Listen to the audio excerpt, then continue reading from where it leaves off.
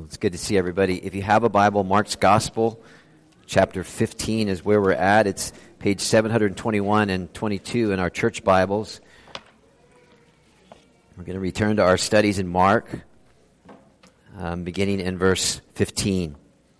Mark chapter 15, verse 15.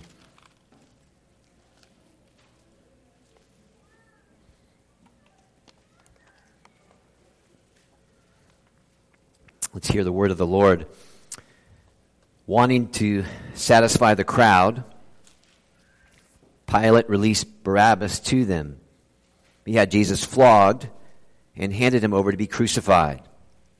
The soldiers led Jesus away into the palace, that is the praetorium, and called together the whole company of soldiers. They put a purple robe on him, then twisted together a crown of thorns and set it on him. And they began to call out to him, "Hail, King of the Jews!" Again and again they struck him on the head with a staff and spit on him. Falling on their knees, they paid homage to him. And when they had mocked him, they took off the purple robe and put on his own clothes on him. Then they led him out to crucify him. A certain man from Cyrene, Simon, the father of Alexander and Rufus, was passing by on his way in from the country, and they forced him to carry the cross. They brought Jesus to the palace called Golgotha, which means the place of the skull. Then they offered him wine mixed with myrrh, but he did not take it. And they crucified him. Dividing up his clothes, they cast lots to see what each would get. It was the third hour when they crucified him. The written notice of the charge against him read, "The King of the Jews." They crucified two robbers with him, one on his right and one on his left. Those who passed by hurled insults at him, shaking their heads and saying, "So, you who are going to destroy the temple and build it in 3 days, come down from the cross and save yourself." In the same way, the chief priests and the teachers of the law mocked him among themselves. "He saved others," they said, "but he can't save himself. Let this Christ, this King of Israel, come down now from the cross, that we may see and believe." Those crucified with him, that would be the two robbers at this time, also heaped insults on him. Amen. Thanks be to God for his word. Let's pray together, please.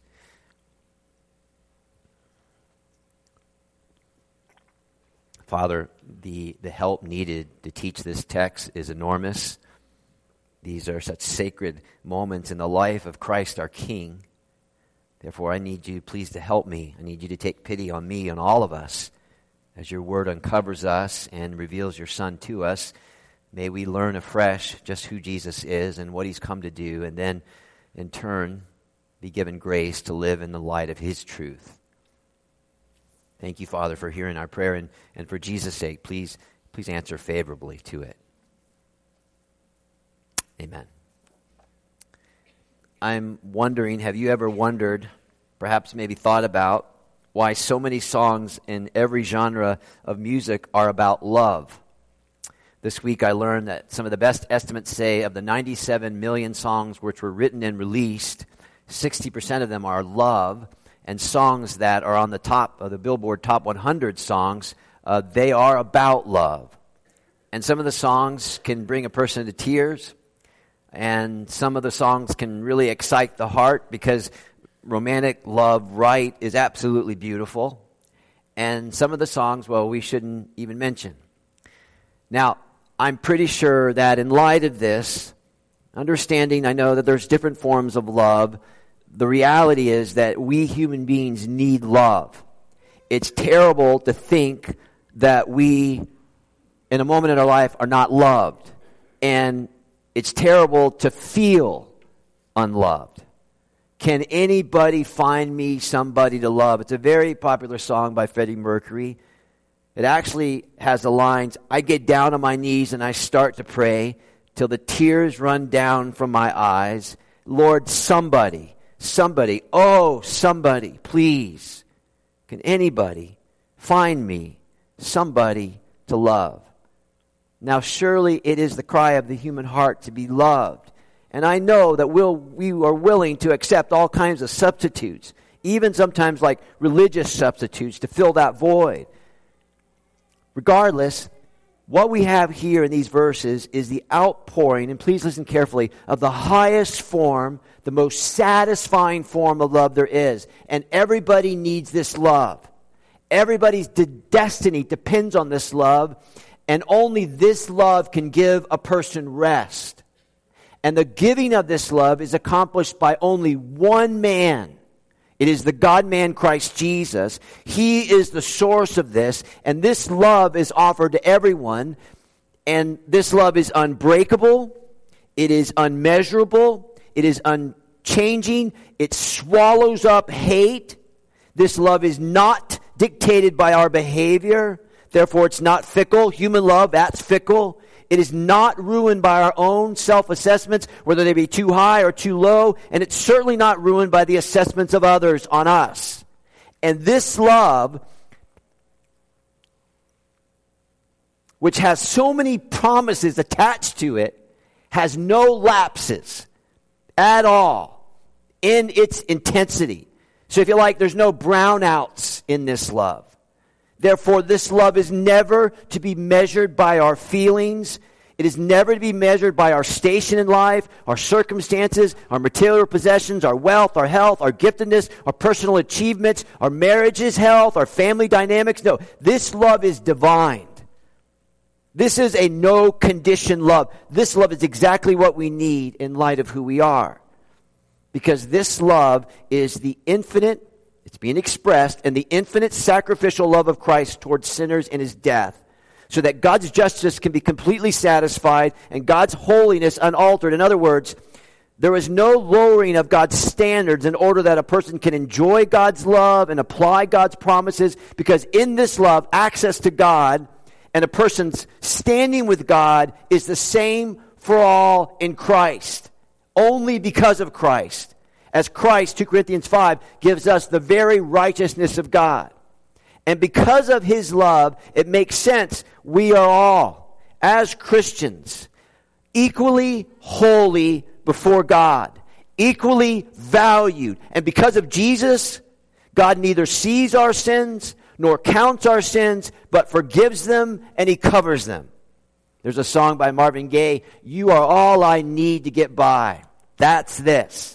So even though the entire human race by nature, we cannot love God back, Ephesians 2, we hate God.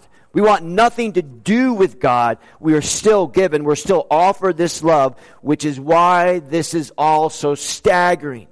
Because what is taking place in these verses that we've read and in the story that we've been holding to, this last week of Christ's life, which began around Mark 12, is that all these verses ought to fill our minds with horror and a bit of shame, because we are them. We just sang the song. It was my sin that held you there. I was in the crowd. But it equally, if you're Christian, it should quiet us in this love. I don't know anything other than this love, Calvary love, which will quiet the human soul. So we ought to be quiet in his love, and we ought to be lost in wonder and reverence about the very nature of God. Because this is what I mean. All the events of the cross was actually the plan of God. Everything we just read and all the difficulty of it, God's plan. Romans 8:32, that he, God, did not spare his own son, but gave him up, delivered him up for us all. That's love. Acts 2:42, Christ was handed over to you by God's deliberate plan and foreknowledge. More love. Acts 4:28, they did, God, what your power, this is the prayer of the church, what your power, God, and your will, God, had decided beforehand should happen. To quote Drake, the singer, God's plan. Why? Why this plan? Let's quote John. We quoted Drake, we better quote John. Because God so loved the world that he gave his one and only Son, that whoever believes in this Son will not perish, but have eternal life. So there is to be no vagueness in this true story. God, acting through the instruments of men, is loving you and I, and we ought to let these two truths stand side by side and basically marvel at our God. And when we think deeply, to know these sufferings were voluntarily being endured by Christ, being delivered over to these sinful people by God his Father, then the biblical witness of divine sovereignty and human responsibility, that is a marvel. Listen to J.I. Packard. To know nothing happens in God's world apart from God's will may frighten the godless, but it stabilizes the saint. So we ought to let God be wiser than man here. Why would God do such a thing? Why would God do such a thing to his son? Is he still that way? Paul writes, Ephesians 3:19, this is a prayer. And the love of Christ, which surpasses knowledge. In other words, God's love in Christ, in his suffering and death, because every time Paul says in Christ and you read that, you think gospel. God's love in Christ and his suffering and death for us is so massive that it cannot be consumed by the human mind nor human experience in its fullness. I hope you get that. This is a terrible example, but it's the only one I could think of. We're a glass. And God's love in Christ is the water, and the water is being poured into the glass, and it doesn't stop like halfway, it doesn't stop 3/4, it doesn't even stop at the very tippy tip, it just keeps on overflowing and overflowing, as long as you're in this body, and for all eternity. Remember the hymn that we quote a lot, for the love of God is broader than the measures of our mind. We haven't even touched the hem of the garment of the love of God on our best day. Romans 5:5, in Christ, God has poured out his love for us. In Christ, gospel, suffering and death, resurrection, ascension of Jesus Christ. God has poured out his love for us. And by the way, that's written in the passive perfect indicative. And the only reason why I want to tell you that is I get to tell you what it means. It means a past completed action. That's the cross. With permanent results, the love of God as a reality for her subjects, his subjects, you and I, the Christian. In other words, Christ's love, God's love at the cross and all of its benefits will never, never, ever, ever cease to overflow to his own. So all the irony that Mark keeps pointing us to, that no one here in this story is loving Christ, that there's a wholesale universal rejection of Jesus Christ, and we are being represented in that. By nature, we're on the wrong side. So not the disciples, not Judas, not Peter, not the religious leaders, not the governing officials, not even the crowds. Because 2 weeks ago we learned that the collaboration of the crowds was simply the amplification of our fallenness and our brokenness. The easiest decision in the world. Barabbas, a tried criminal, maybe even a murderer, and Jesus, who Pilate says, you see that in verse 14, chapter 15, verse 14? Pilate says he's guiltless. Who's it going to be? A guilty guy? Or Jesus? The irony, another picture of the gospel. So I can say with absolute certainty that I am Barabbas every day. I know guilt every day. But thank God that I'm also in Christ. That means I know his love every day because of his grace given to me in Jesus. So verse 15, I hope your Bible's open. And wanting to satisfy the crowds, Pilate takes the line of least resistance, which usually leads downward. And yet Pilate is an instrument of God so that Jesus can satisfy God's wrath forever on our sin. And in that affirm the absolute, unchanging, unceasing love of God for sinners like you and I, period. Because that's how you know God loves you. So you could lose everything or you could have everything. They are not the ultimate sign that somehow in the loss God stopped loving you, or in the increase God really, really, really loves you. And it's important for me to tell you that. Because often people tell you that the center of God's will is some beautiful, blessed paradise on earth, and everything's going right, and money's right, and life is right, and you're behaving right, and life is a breeze. There you go, you saint. However, in Jesus, who is perfectly in the center of in the will of God, like no one has ever been at the center of the will of God, you find none of this.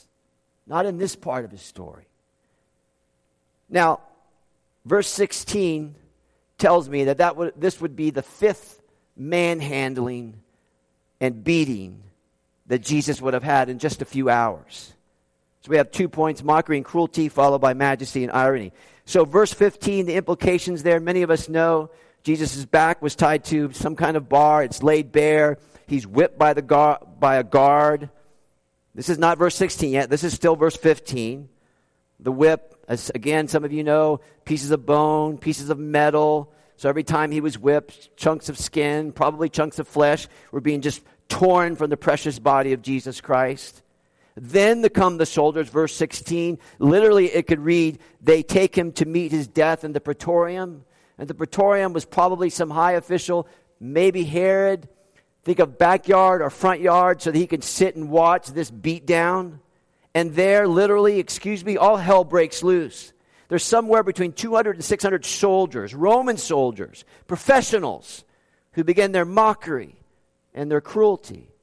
And it's amazing to me that such well-trained soldiers can become so unhinged. I mean, these are men who have committed themselves to the highest form of physical and personal discipline. And yet they are engaged in some of the grossest forms of inhumanity.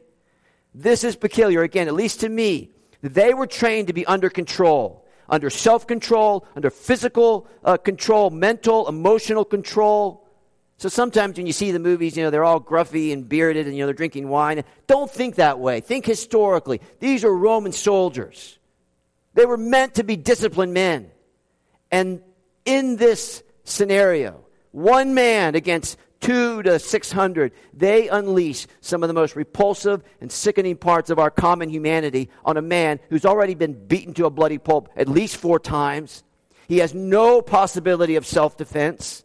And we can be sure that when that beating was taking place, Jesus was not looking with eyes of revenge like, you guys don't know who I am, and you just wait. One day I'm going to get even with you, and the roles are going to reverse. He had none of that.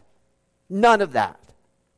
So I want you to consider the mockery. Verse 17, oh, you're a king? Well, every king should at least look like a king. We can help you. Here's a robe. Put it on. It's the color of royalty. Verse 17b, here's a crown. Put it on. No, we'll put it on. It may hurt a bit. It may twist your face as we drive the thorns in your head. You might find that blood will get into your eyes and into your mouth as you are being considered royalty. But every king needs a crown, and every king should have a people. Verse 18, they began to call out him, something they would say to Caesar, Ava Caesar, Hail Caesar, Hail King of the Jews. Then look at verse 19, like something out of a Quentin Tarantino movie. Again and again, they strike him on the head with a staff. Again and again, spit on him. And then they knelt before him in a mockery of worship. And Jesus could have called 10,000 angels when they arrested him in the garden and he steps forward. Remember, John says that they fell back because of his majesty and power. So we ought not to see Jesus as a helpless victim here. Jesus is not looking for our sympathy. He's not looking for our pity. Remember, he was on the Via Dolorosa. He was carrying the cross for a time, and the widows came weeping. And oh, Jesus, and he says, stop that. Don't do that. So what is he doing here? Why is he enduring all this? Why is he not fighting back? Why is he not exercising his rights? He could. Why? Because Jesus loves sinners. Because Jesus loves to save sinners. Theologians will speak of the twofold obedience of Christ. His active obedience and his passive obedience. So his active obedience is always keeping the moral law of God perfectly, inwardly, outwardly, every time. He always said the right thing. He always did the right thing. But his passive obedience is something that we might be uncomfortable with. But his passive obedience is his willingly, passively, to just take it all in. Receive the punishment for sinners in order that sinners can become believers who are saints. Right? 1 Corinthians 1:30. Because of this act in Christ, we're given the wisdom and the righteousness and the sanctification and the redemption that Christ himself possesses. Not that we have it on our own, but we have it in our union with Christ. So why is he not fighting back? Because most of us will be honest and say, you know what? I think I might. If not like this way. He's not fighting back because Christ will not liberate himself from this bloody, shameful beatdown by the Roman soldiers in order that all of us can be liberated from our sins. It was the only way. There is no other way. This is love. This is real, self-abnegating, Calvary, agape, God love. That's why Augustine said the cross is the pulpit of God's love. And it does not call for our sympathy. It just calls for a response. Have you responded? Have you responded to Jesus? Please look down at verse 20 and how Mark just moves on. And when they had mocked him, what's that all about? So when people are unkind to other people, there's only so many things you can say. There's only so many names you can call. There's only so many bad things you can do before it runs out of steam. And eventually the mockery and the teasing and the jeering and the sneering will have to stop. Either because you're bored or you're jaded or you're tired or perhaps you are ashamed. Remember the song, bearing shame and scoffing rude, in my place condemned Christ stood. Listen to William Symington, 19th century pastor. In every case, Christ suffered for us, never for himself. Not one throb of pain did he feel. Not one pain of sorrow did he experience. Not one sigh of anguish did he have. Not one tear of grief did he shed for himself. Listen to this. This is a beautiful sentence. All of his sufferings were substitutionary.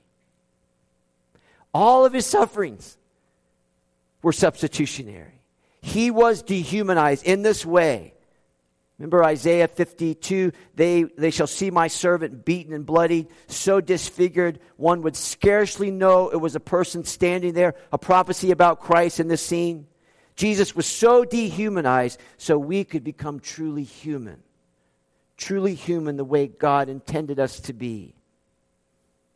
So again, verse 20, they take off his clothes, which means Jesus is naked for a time in front of these men. I mean, who wants that? Just more shame. They put his clothes back on, and they lead him to the cross. And all through this, you just see Jesus is just absorbing all this, not defending himself. All the mockery and the cruelty, as if he himself were actually guilty. And then, almost like Mark pushes a button, just a brief button, verse 21, from all this craziness, he tells us, look down please, verse 21, that the soldiers forced, and that's like an animal being forced to slaughter, they grabbed Simon of Cyrene, probably from Libya. And the part of the cross that Jesus was holding, some 20 to 40 pounds, wasn't the whole thing, just the crossbeam, because Jesus, by the way, is too weak to carry himself. Can I just tell you, I love that part, because this is not like He-Man Christianity. You know, he went all the way and he did it all right. No, too weak. Physically too weak. And the fact that Mark mentions Simon and then tells us, you see those two names, children of Alexander and Rufus? Scholars tell us that these two young men, because this gospel was written first for the church in Rome, and Rufus was mentioned in the letter, at least the name Rufus was, meaning that the story of their conversion of Alexander and Rufus was probably so common that only their names were needed. And if that's true, just think it through. If that's true, this means at one of the weakest moments in the life of Jesus Christ, can't even carry his own cross. He's just a blob of a man. Jesus is like planting the seeds of his grace in one home and in one family, because he lives to love and he lives to save. And weakness in the kingdom is actually strength. He tells himself. It's never human strength, but it's always weakness. That's why I warn you, the bulk yourself up Christianity, it is lifeless, it is a lie, it's not very attractive, and it will not give you rest. Because it always puts your eye on you, and it never takes your eye to Christ. Look what you're not doing now, instead of look what Christ has done for you once and for all. We need to move along, but the mockery and cruelty doesn't end with the soldiers. Verse 29, the people passing by, the crowds. Verse 30, the chief priests and the teachers of the law. Even verse 32b, the two robbers on the right and left of Jesus, they heap insults at him. And as you read this, don't you want to ask the question, what does it say about our humanity that we would mock a dying, almost dead man? I mean, mockery and cruelty is common humanity. It's probably, to me, the lowest brain form of speech because it comes so easy. I mean, the words just flow out like wine when I'm mocking a person. There's no hiccups, there's no pauses. You say, what do you hate about them? You say, what do you love about them? I wrote on the top of my Bible here, Romans 15:3. This is what it says. For even Christ did not please himself, but as it is written, the insults of those who insult you have fallen on me. You know what that means? It means any time, every time every time I insult somebody, mock, scorn, belittle another believer, person, it falls on my Savior. It's like I was actually mocking, insulting Jesus Christ. God forgive us. Mockery and cruelty. And remember, none of this was unexpected. All of this was predicted. 3 times Jesus said these things were going to happen. But all of it is under the control of God. And isn't it interesting how Jesus will make his first throne a cross? Finally, then, majesty and irony. Majesty because even in this hour of deep humiliation, bodily exposure, of being utterly alone, the insults and the mockery in his life ebbing away, not softly. This is a violent death. The nature of a Roman crucifixion, we'll talk about it more next time, but literally every breath that Jesus takes is a violent breath. It's a fight to breathe. And in all of that, this is his majesty. He refuses to exercise his innocence. He refuses any justifiable judgment. He refuses every right that he has. That's majesty. That's Christian majesty. Majesty because as king, he has to remain in control, right? It's the worst thing in the world to lose control publicly in just about anything. Therefore, verse 23, Jesus refuses the wine mixed with myrrh. That was kind of like a drug that was used to medicate the terrible pain of crucifixion. In other words, he will not medicate this pain away, and he's not trying to be a hero here. He has to keep his full faculties. He's going to take the sin of us full, but he's going to quote scripture from the cross. He's going to pray to the Father from the cross. He's going to arrange care for his mother on the cross. And he's going to forgive the foolish mockers on the cross. And he can't be medicated in head, which means he refuses that. I'm not trying to be silly, but I wrote down, what a man, what a man, what a mighty good man. Because if there would have been a justifiable sin committed by Jesus, I think this is where it could have been. This is it. It's all fair, Jesus. Let him have it. Let him have it. It's okay. He won't. Why not? Because he loves. Because he loves to save sinners.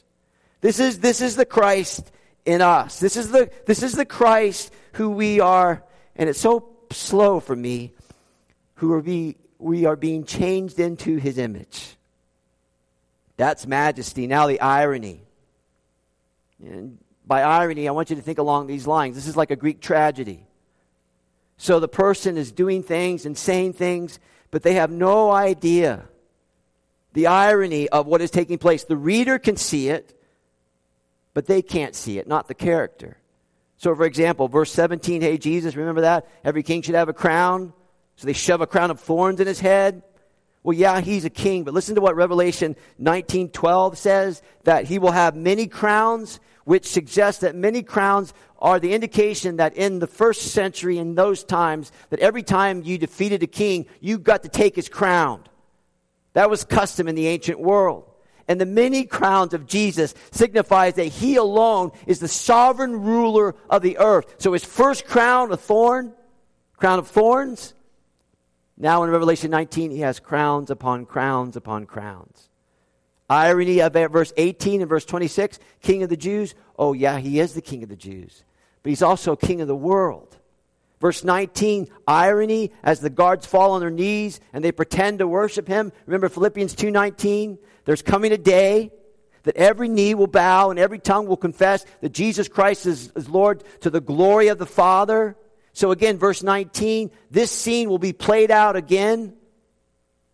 But this time the soldiers, they will have to mean what they say. There's no way around that. There's more. Verse 29, those passing insults, shaking their heads. Remember, so you were supposed to destroy the temple and build it in 3 days. The irony is, he wasn't talking about a building. He was talking about his body. He was speaking about the resurrection. And Jesus is not going to save himself because he's about saving people, which required that he stay on the cross until he dies. Because the crowds, the priests, see there, verse 32, Messiah, come down from the cross. If you're so great, then why all this mess? Well, it's only if he refuses to save himself that he could save others. So when the crowds and the priests mock him, come down from the cross, with the priest saying, you come down, then we'll believe. Even the priests and the teachers of the law who listened to Jesus teach and saw so many of his miracles, they refused to see that seeing is not believing. Get that? Seeing is not believing. They saw, and they still didn't believe.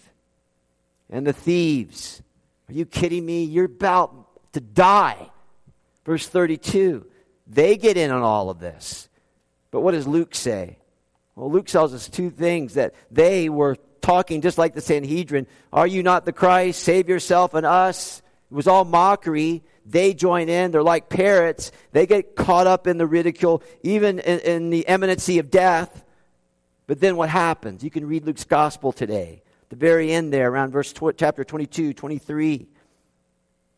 One of the thieves stops. And he was taken captive by God. And in a moment, the thief said to the other thief, why are you doing that? This is a righteous man. We're getting what we deserve. This man's done nothing. And then he looks at Jesus and says, remember me when you come into your kingdom. And he affirms a belief in Christ, a belief in Christ's future life on the other side of death. And he believes that he's the king and he can do what he says. And then a conversion takes place. And in that moment, listen to me, a blasphemer in a moment becomes a believer. Again, another apparent moment of weakness for Jesus. He's hanging there. That's how powerful the cross is. That's how vast the love of God is.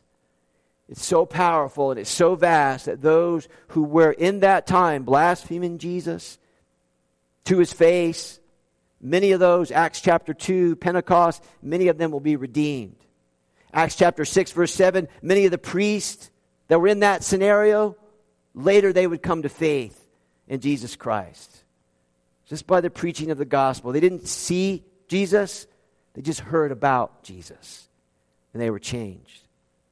So let me end with this. What can separate the Christian from the love of God that is in Christ Jesus? Mrs. Paul, can trouble? Because surely if you're in trouble, you've done something bad to get in trouble, so you're in trouble because you're trouble. And so, pain, persecution, nakedness, starvation, danger. This is all Romans 8. Angels, demons, any power. And then Paul says, anything? Well, not if you're in Christ. Nothing at all can separate you from that love. And if you're here and you're not a Christian this morning, God's loving you. What do you need to do? You just need to love him back. You're right. I'm wrong. Jesus is your son. He took a debt that he didn't owe to pay the debt that I owed. Repentance and belief.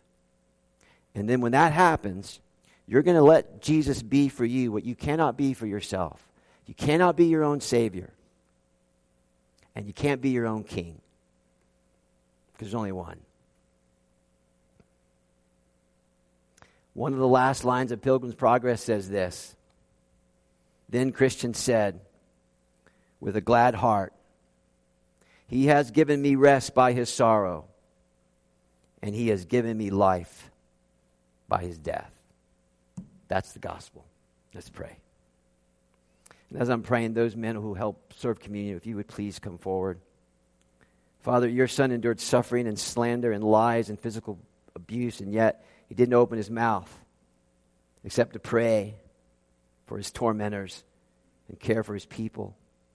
Please, God, pour out that same love in our hearts, that we will not hate those who hate us, that we will not speak evil of those who speak evil against us, but rather we would love our enemies just as you did, Jesus, because we were once your enemies, and now we're your children. In Christ's name we pray.